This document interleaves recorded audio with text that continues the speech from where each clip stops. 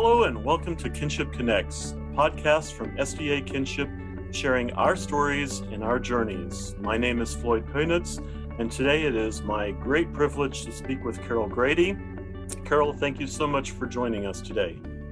It's nice to be here. Yeah, so we have, our history goes back a ways. We've known each other for a few years now, and I've enjoyed working with you.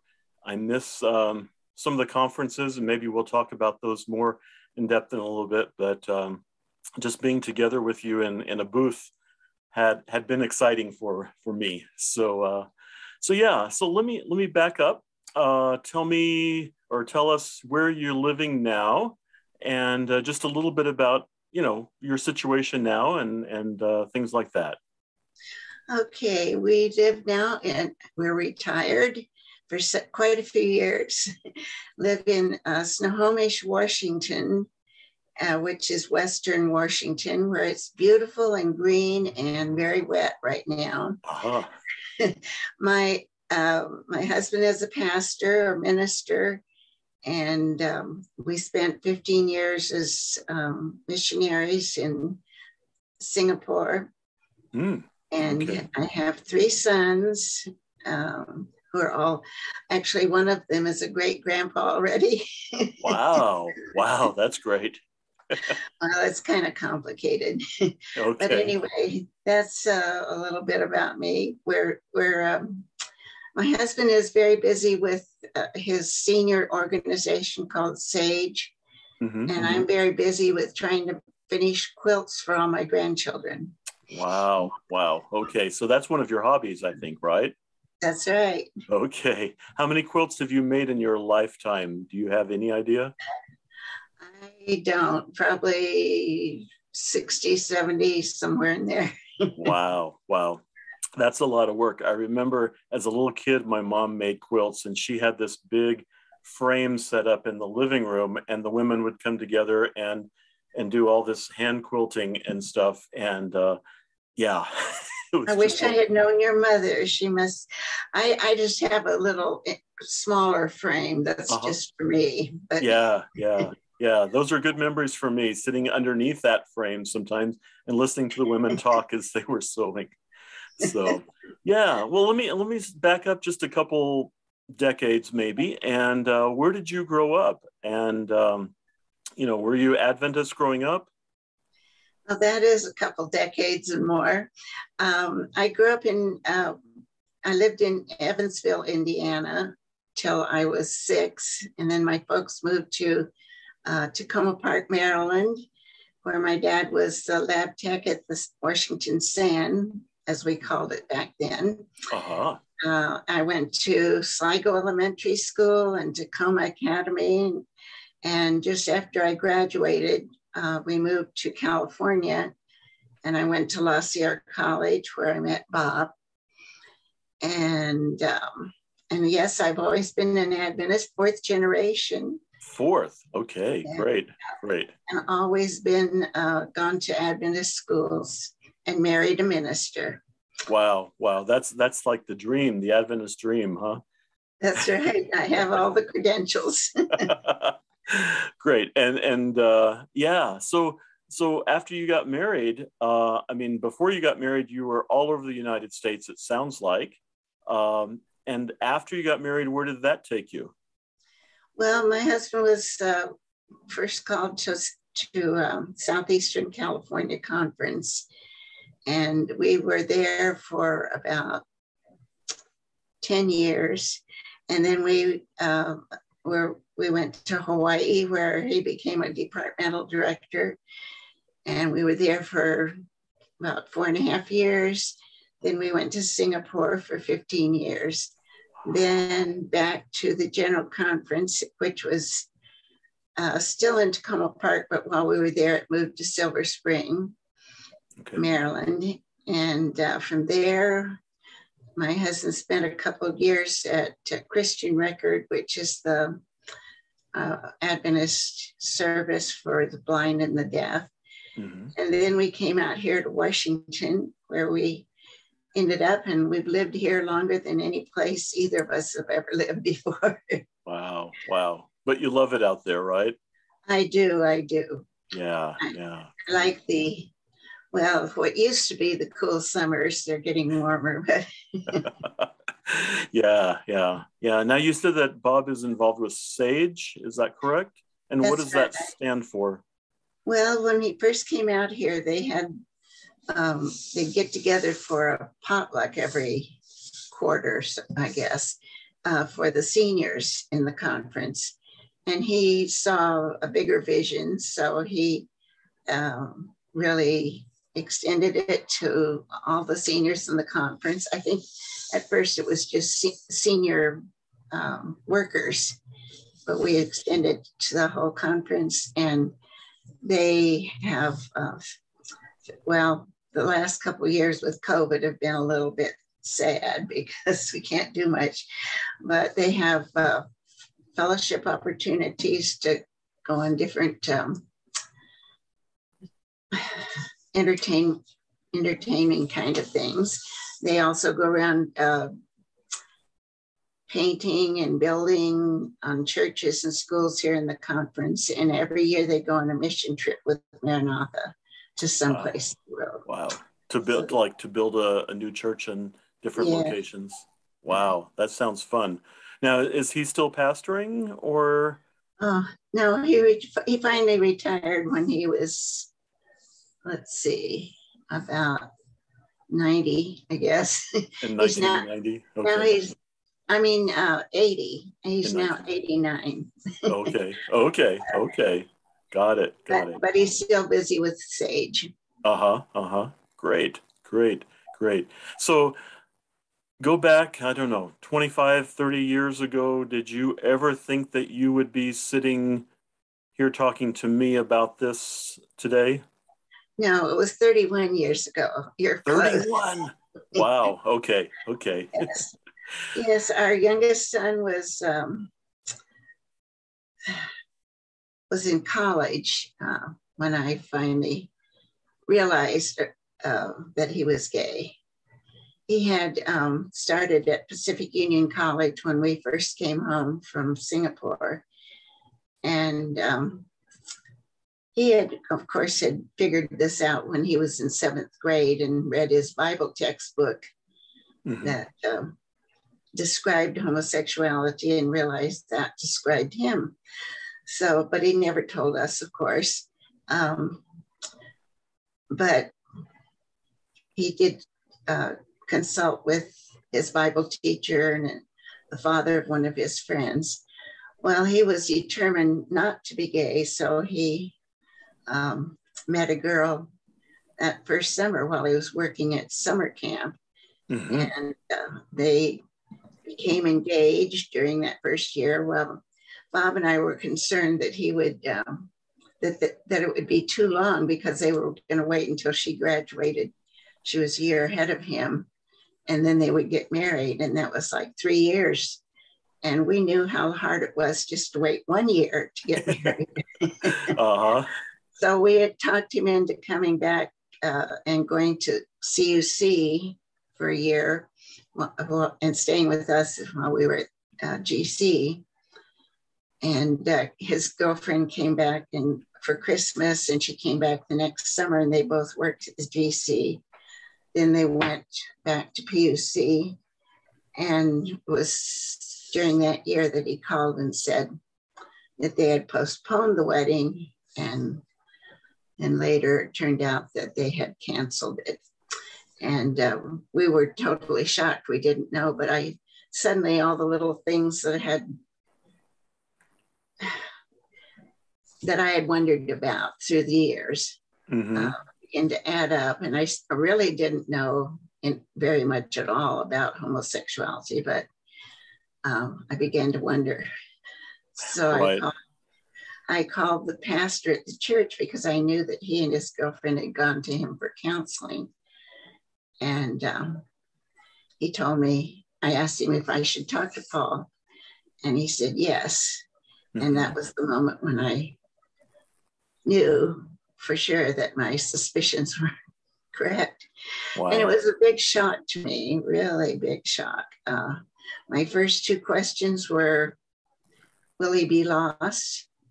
And will he get AIDS? Because that was right at the heights of the AIDS crisis. Right. So they always say that mothers know. So in the back of your mind, even though homosexuality wasn't even on your radar, you still felt that something was amiss or different? Well, I felt like he was my soulmate, really, because we shared so many of the same interests, writing poems, writing stories. Mm-hmm. He liked crafts. He wanted to learn to quilt like I did. Wow, good. He was very artistic, and he was a very talented musician. Mm-hmm. And so those were all things that we shared. And I was kind of happy to have a son share those things, because you'd think those would be things more that a daughter might share. Right. But it still didn't really dawn on me until, it was just about that time that homosexuality began to be in the news. Mm-hmm. Articles coming out in the magazines and so forth. And so that kind of sensitized me to what this all might mean. And yeah. So what precipitated him to actually tell you? I mean, was it like boiling under the surface and it just bubbled over, or did he ever tell you that? He never told me.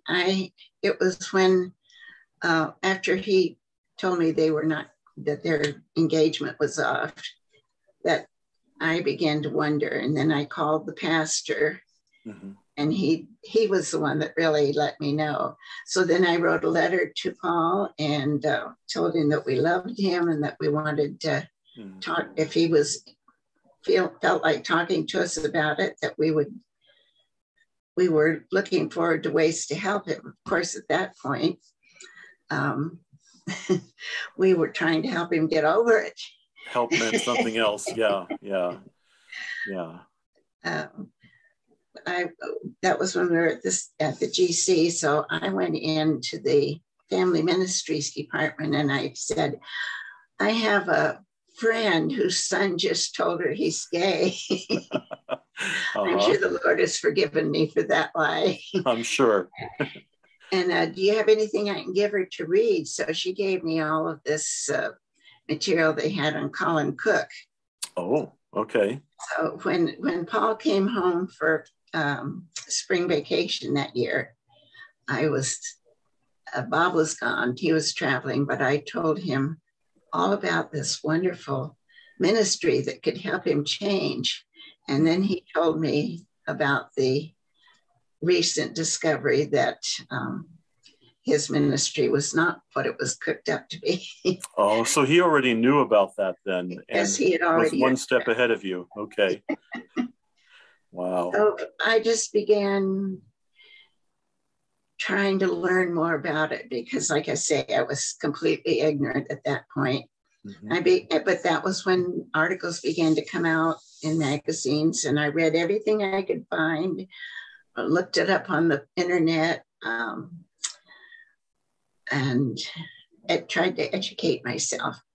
And as I learned things, I would share them with Bob, and he came along behind me a little bit, but he accepted that too, and became the first when I first told him when he came home from his trip. He said, "Oh, I think it's just a phase he's going through." Mm-hmm. So I'm going to tell him that we'll pay for him to go to counseling. And so Paul found a counselor in PUC, but it turned out this was a understanding counselor who was trying to help him accept himself. And so after a while, he told us, he said, "I don't feel right in accepting your money for my counseling because it's not doing what you want to do." Right. But then, Bob began to realize, because Paul shared with us his struggles in the past, mm-hmm. and he began to realize that this was something that he didn't choose, and began to learn. I think it was maybe a year or so after we had heard about Paul, found out about Paul, that they had the big don't ask, don't tell thing in the armed services. Right. Okay. And we listened to on TV to the hearings that they had when they asked all these people questions. That was a very educational thing too. But so, it was go ahead. Go ahead. No, go ahead. Go ahead. I was going to say it was still several years before I could even bring myself to read any of the new theology. I thought, oh, these are just people that are trying to condone sin or something. Right, right. Or to change what the Bible says. Because I had learned about the clobber text by this time. So I was afraid really to read any of this stuff for fear I'd be influenced by something that wasn't right. Right. But finally, Ben Kamina talked me into reading some of these things. And to me, it made so much sense. So, And you met him through Kinship, or how did you know Dr. Ben? Well, I think it was through Ingrid. Okay, Ingrid Anderson? Yes. Inga Anderson? Inga Anderson, yeah. Yeah, okay. She was a friend of his, and for a while I was working with her. Okay. And got acquainted with him through that. Okay. Before I even knew about Kinship. Got it. Good. Okay. Yeah. So did you ever go back to the GC or back to the church saying, hey, I need some more resources? The ones you gave me kind of fell through the cracks and didn't turn out? By this time we were out here in Washington by the time I wrote my book and had it published. And actually I should mention that we were spent a year, almost 2 years in Lincoln, Nebraska when Bob was vice president at Christian Record. And it was, now I've forgotten what I was going to say about that. Anyway, I took a class in creative writing at the university there just for fun. And one of our assignments was to write a story that changed our lives. Well, that was definitely the before and after incident in my life. So I wrote that story and everybody said, oh, you've got to write a book. And that was what encouraged me to go ahead and write my book. So, but and how was Paul doing during all this time? Was he? Well, he was. Once we began talking, he was very happy that I was supportive for quite a while. He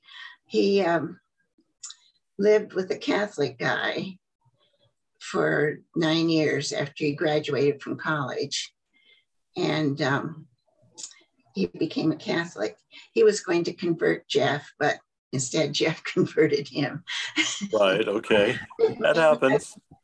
A lot of how it came about was that Jeff invited him to sing in the choir at his Catholic church. And they were very accepting. I know that Catholics in general are not so accepting, but that particular church was. So that was what he knew, that Adventism was not accepting, because he had been very much harassed when he finally came out at PUC. He came out while he was there. Yeah, after he broke his engagement. Okay. So during his last year there, he came out and had some really terrifying experiences with some of the guys there. So he ended up moving out of the dorm and staying with a couple of lesbian friends. Okay. But it was, he was an English major, and he wanted to teach, he wanted to go back to Far Eastern Academy and be an English teacher. That was his dream. Well, he began to realize that that probably would never happen once he admitted that he was gay. But that was what he graduated with, but he never did get his teaching credentials because it was during that time his life was in such upheaval that he never really finished that. Mm-hmm. Mm-hmm. So where are we going from here? Let's see. Well, you were taking a class and you were going to write a book, and I don't know if I can. I don't think this will really focus very well on the book, but sorry, I have the blur on my screen. So you wrote a book called "My Son, Beloved Stranger." Can Kate accept her gay son? Can her church? So who was Kate McLaughlin? Well, my husband's brother was not at all happy about the Grady name being dragged through the mud. Oh. Uh-huh. And I think I was, right after it was published, I was invited to speak at a church in the conference where he was a pastor. And so, although actually it was before that, I decided to use a pseudonym. So McLaughlin was my mother's name. Okay. So that was where that came from. Okay. But anyway, I had to use that pseudonym to keep him happy. Mm-hmm. And but when I did a second printing of my book, I used my real name. Right. Yes. Okay. Well, did you have any challenges with the first book, or did the church just jump on that because you were like a pioneer mother writing about a topic that hadn't really been written about like this before? Did they just knock your door down trying to get your story? Well, no. At first, I had quite a bit of support back at the GC because I knew so many people there. And let's see, I think it was the Women's Ministries Department promoted let's go back to the first Kinship camp meeting that I went to just after my book was published. Mm-hmm. And they asked me to do something for parents. I think that was Dave that asked me that. And so I started a newsletter called Someone to Talk to. Mm-hmm. And then I sent it to different people at the GC. And the Women's Ministries Department promoted it. The Family Ministries Department promoted it. Seems like there was another group. Anyway,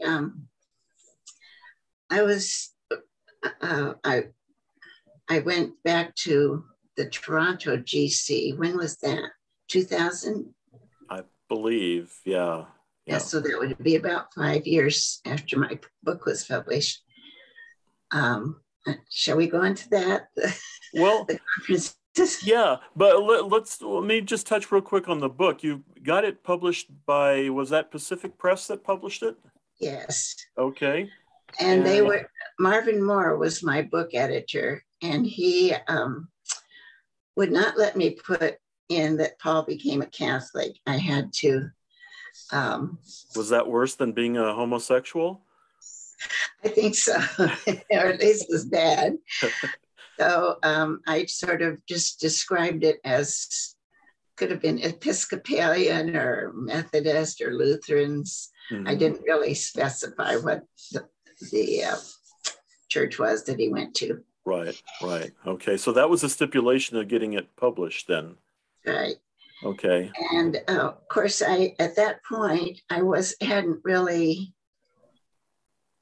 accepted the theology changes. Mm-hmm. So I was still kosher as far as the GC was concerned. Okay. You were still hoping that Paul could change, right? Yes, at that point I was. With enough prayer, fasting, whatever, or? I don't know. I did. By the time my book was published, I probably didn't think that, but I didn't put that in the book. Right. Because I was still feeling my way a little bit. Sure. It's a journey. Life is a journey. We're all still on it, thank goodness. So, okay, let's jump to General Conference then, because that was a pretty exciting time for me, I know. Yes. Yeah. How did you get invited, or how did you, the one in Toronto? I applied for a booth. And under the name of someone to talk to?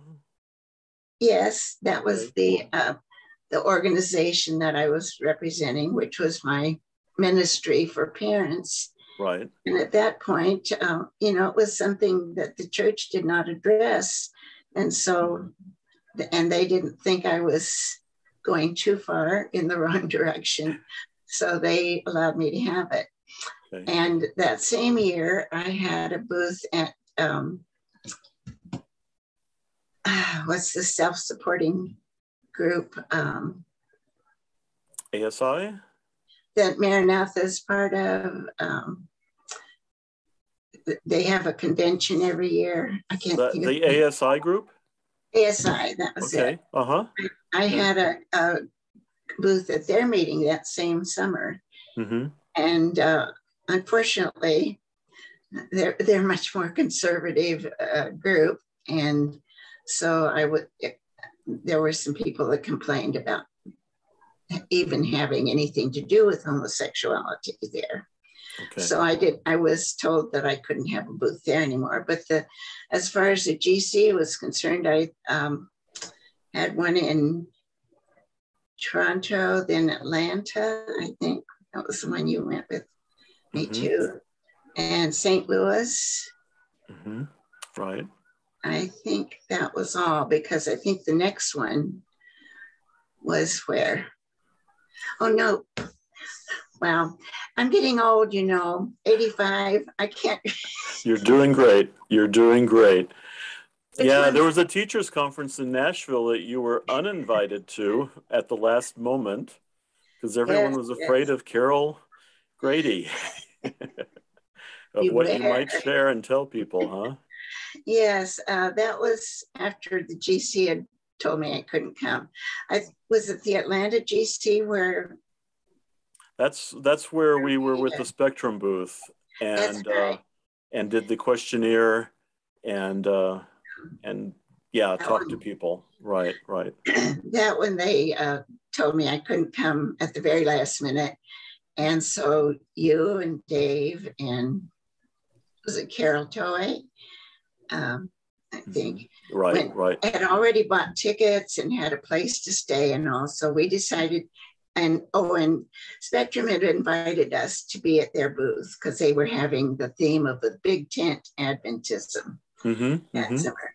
But at the very last minute, when the GC found out that they were going to let me be part of it, let us be part of it, they said, no, if you do that, we can't have a booth. So we decided to go back and do a hot potatoes questionnaire right there in the exhibit hall, and just question people as they came by. And we were standing near the Spectrum booth, but not connected with them.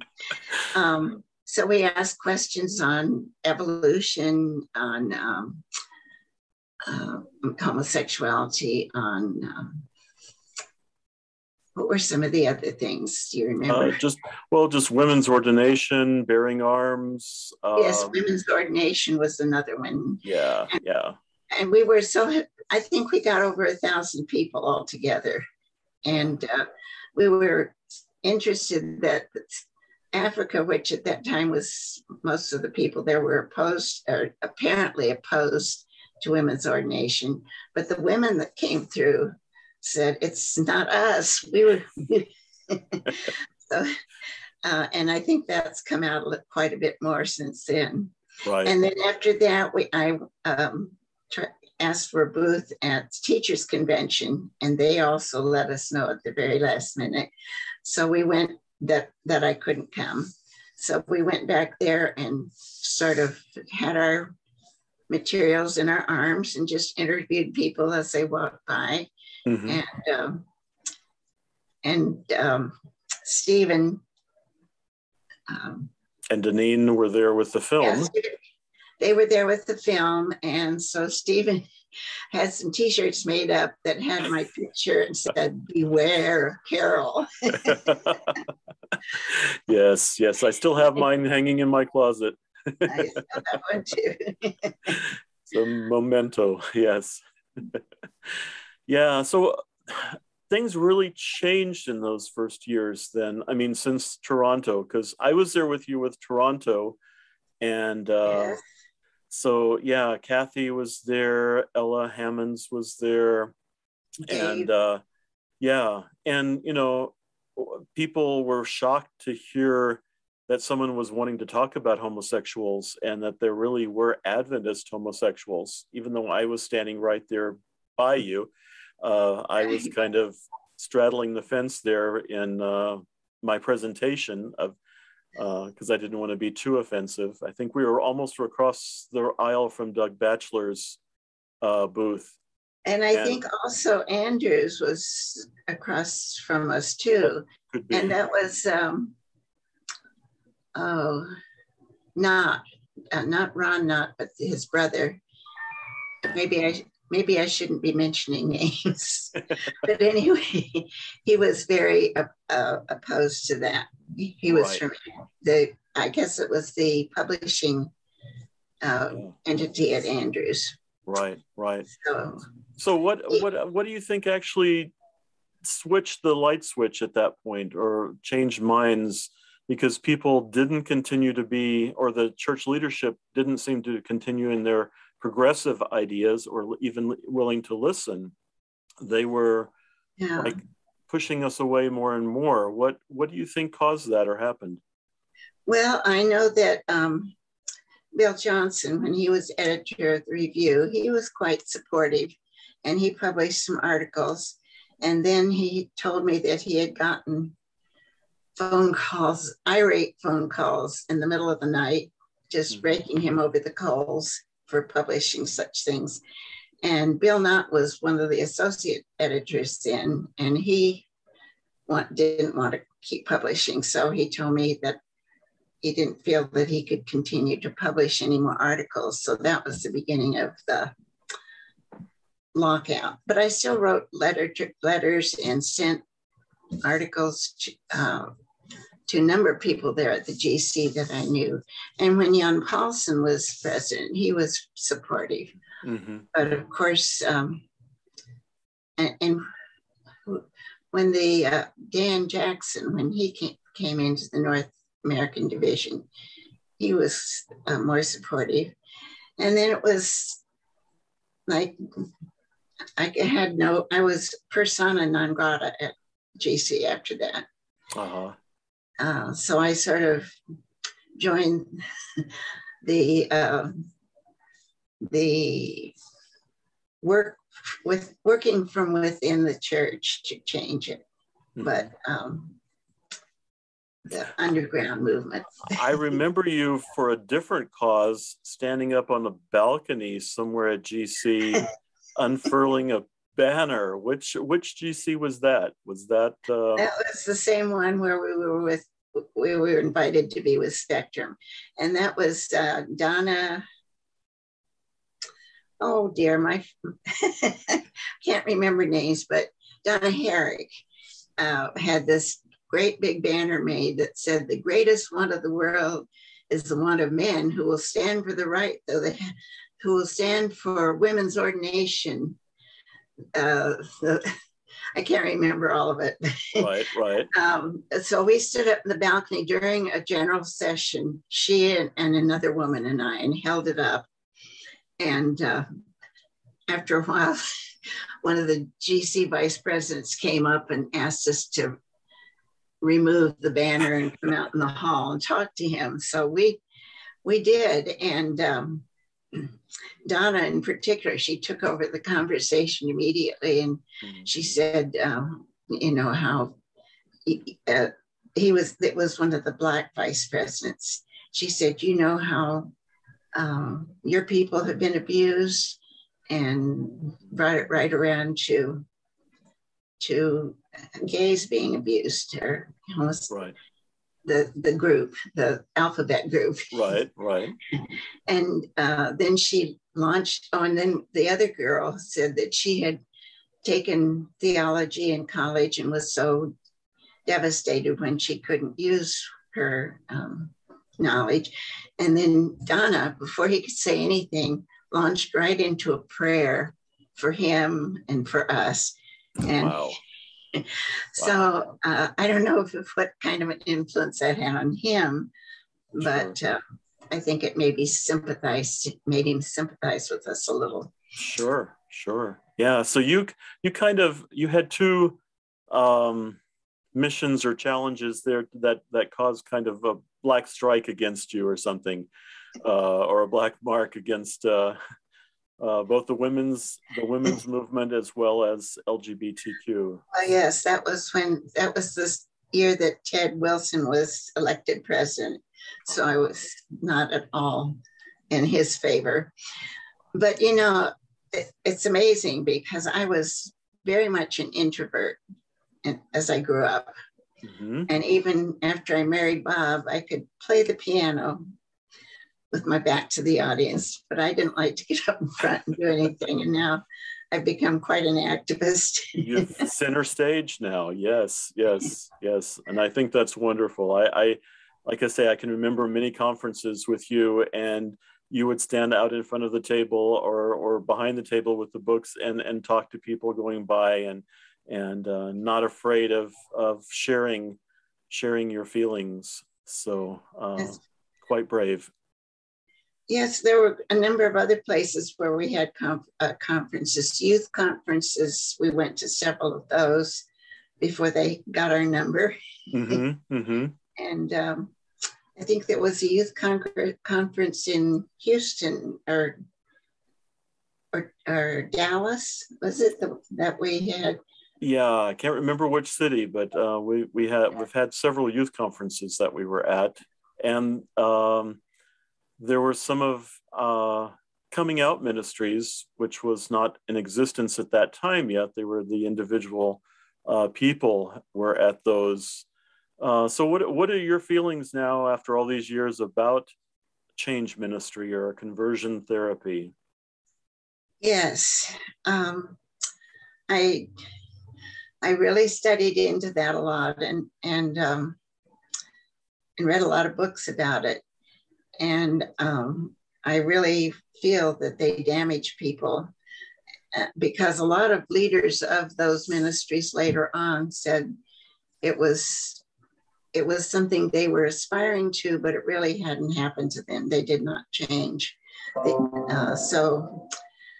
And then when our coming out ministry started, or even before that, when we just had one, I really felt that these were older men who had lived lives of promiscuity or even prostitution. Mm-hmm. And in their older age, when probably their libido was a little lower, then they wanted to come back to God. And when they left their former lifestyle, that included homosexuality. So I can understand why they feel like they have to leave it behind, perhaps. Mm-hmm. Mm-hmm. Although I don't really believe that they have changed. I think they are still part of that, but they don't want to have anything to do with it anymore. And so I'm happy for them if they can leave that very unwholesome lifestyle, but I don't think that they should try to tell all the people that are part of the LGBTQ community that they should live that way. Right. So, yeah, exactly. Yeah. So have you been accused of drinking the LGBTQ Kool-Aid and being influenced by Kinship in your thinking? Have people told you that?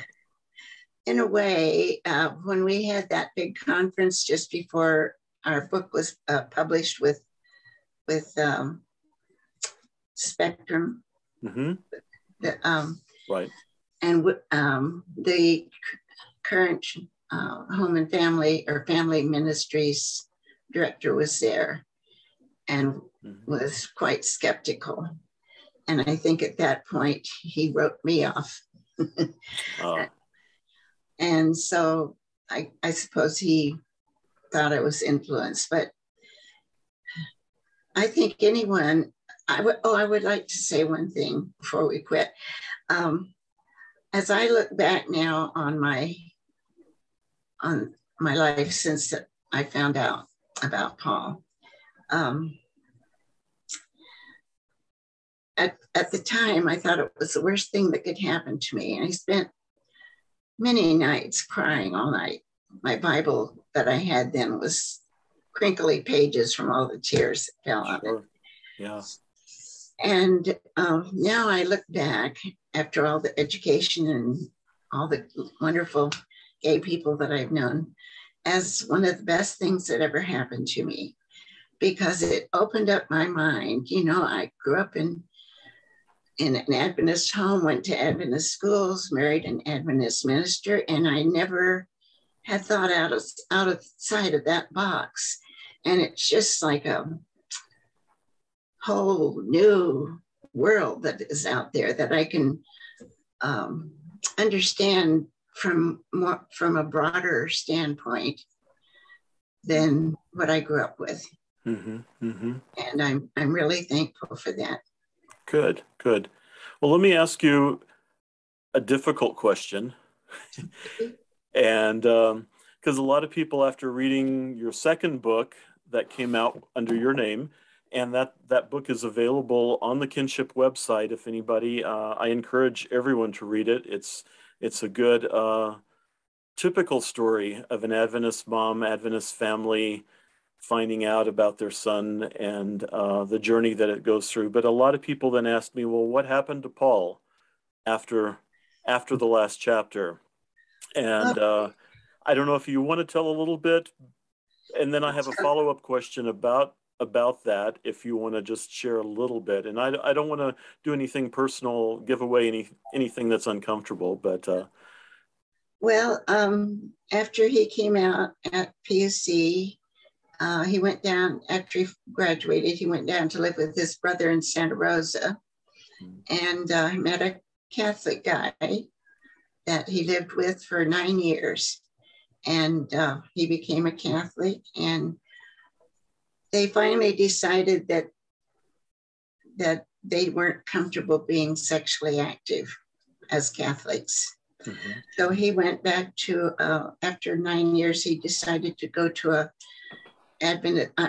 Catholic ministry back on the East Coast, and because they were looking for someone with computer skills.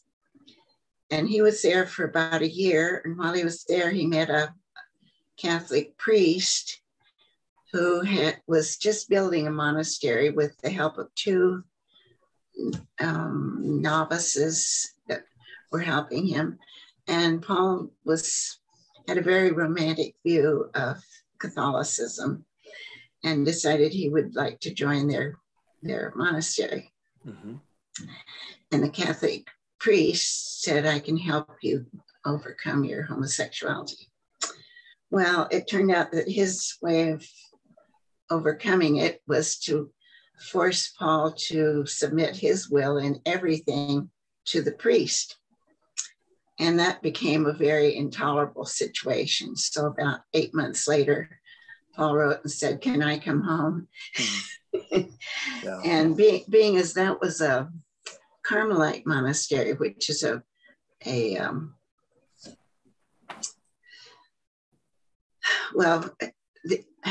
can't think of the right word, but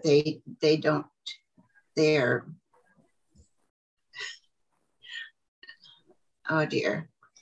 Well, anyway, they don't have anything to do with the outside world, and we would never see him again once he took his final orders. Wow. Which was a terrible thing. Yeah, sure. We were thrilled when he decided to come home, and he's lived here in Washington area ever since. But he went to a reparative therapist, and for about a year, who convinced him that it was our fault that he was gay. So we had about a year there where we didn't have much communication. And then things warmed up again, and we're very close now. But during this time, he decided that, well, after working with the therapist, he came home and joined a Catholic group that supported celibacy. And he finally decided that he had learned to sublimate those feelings and was going to get married to a woman.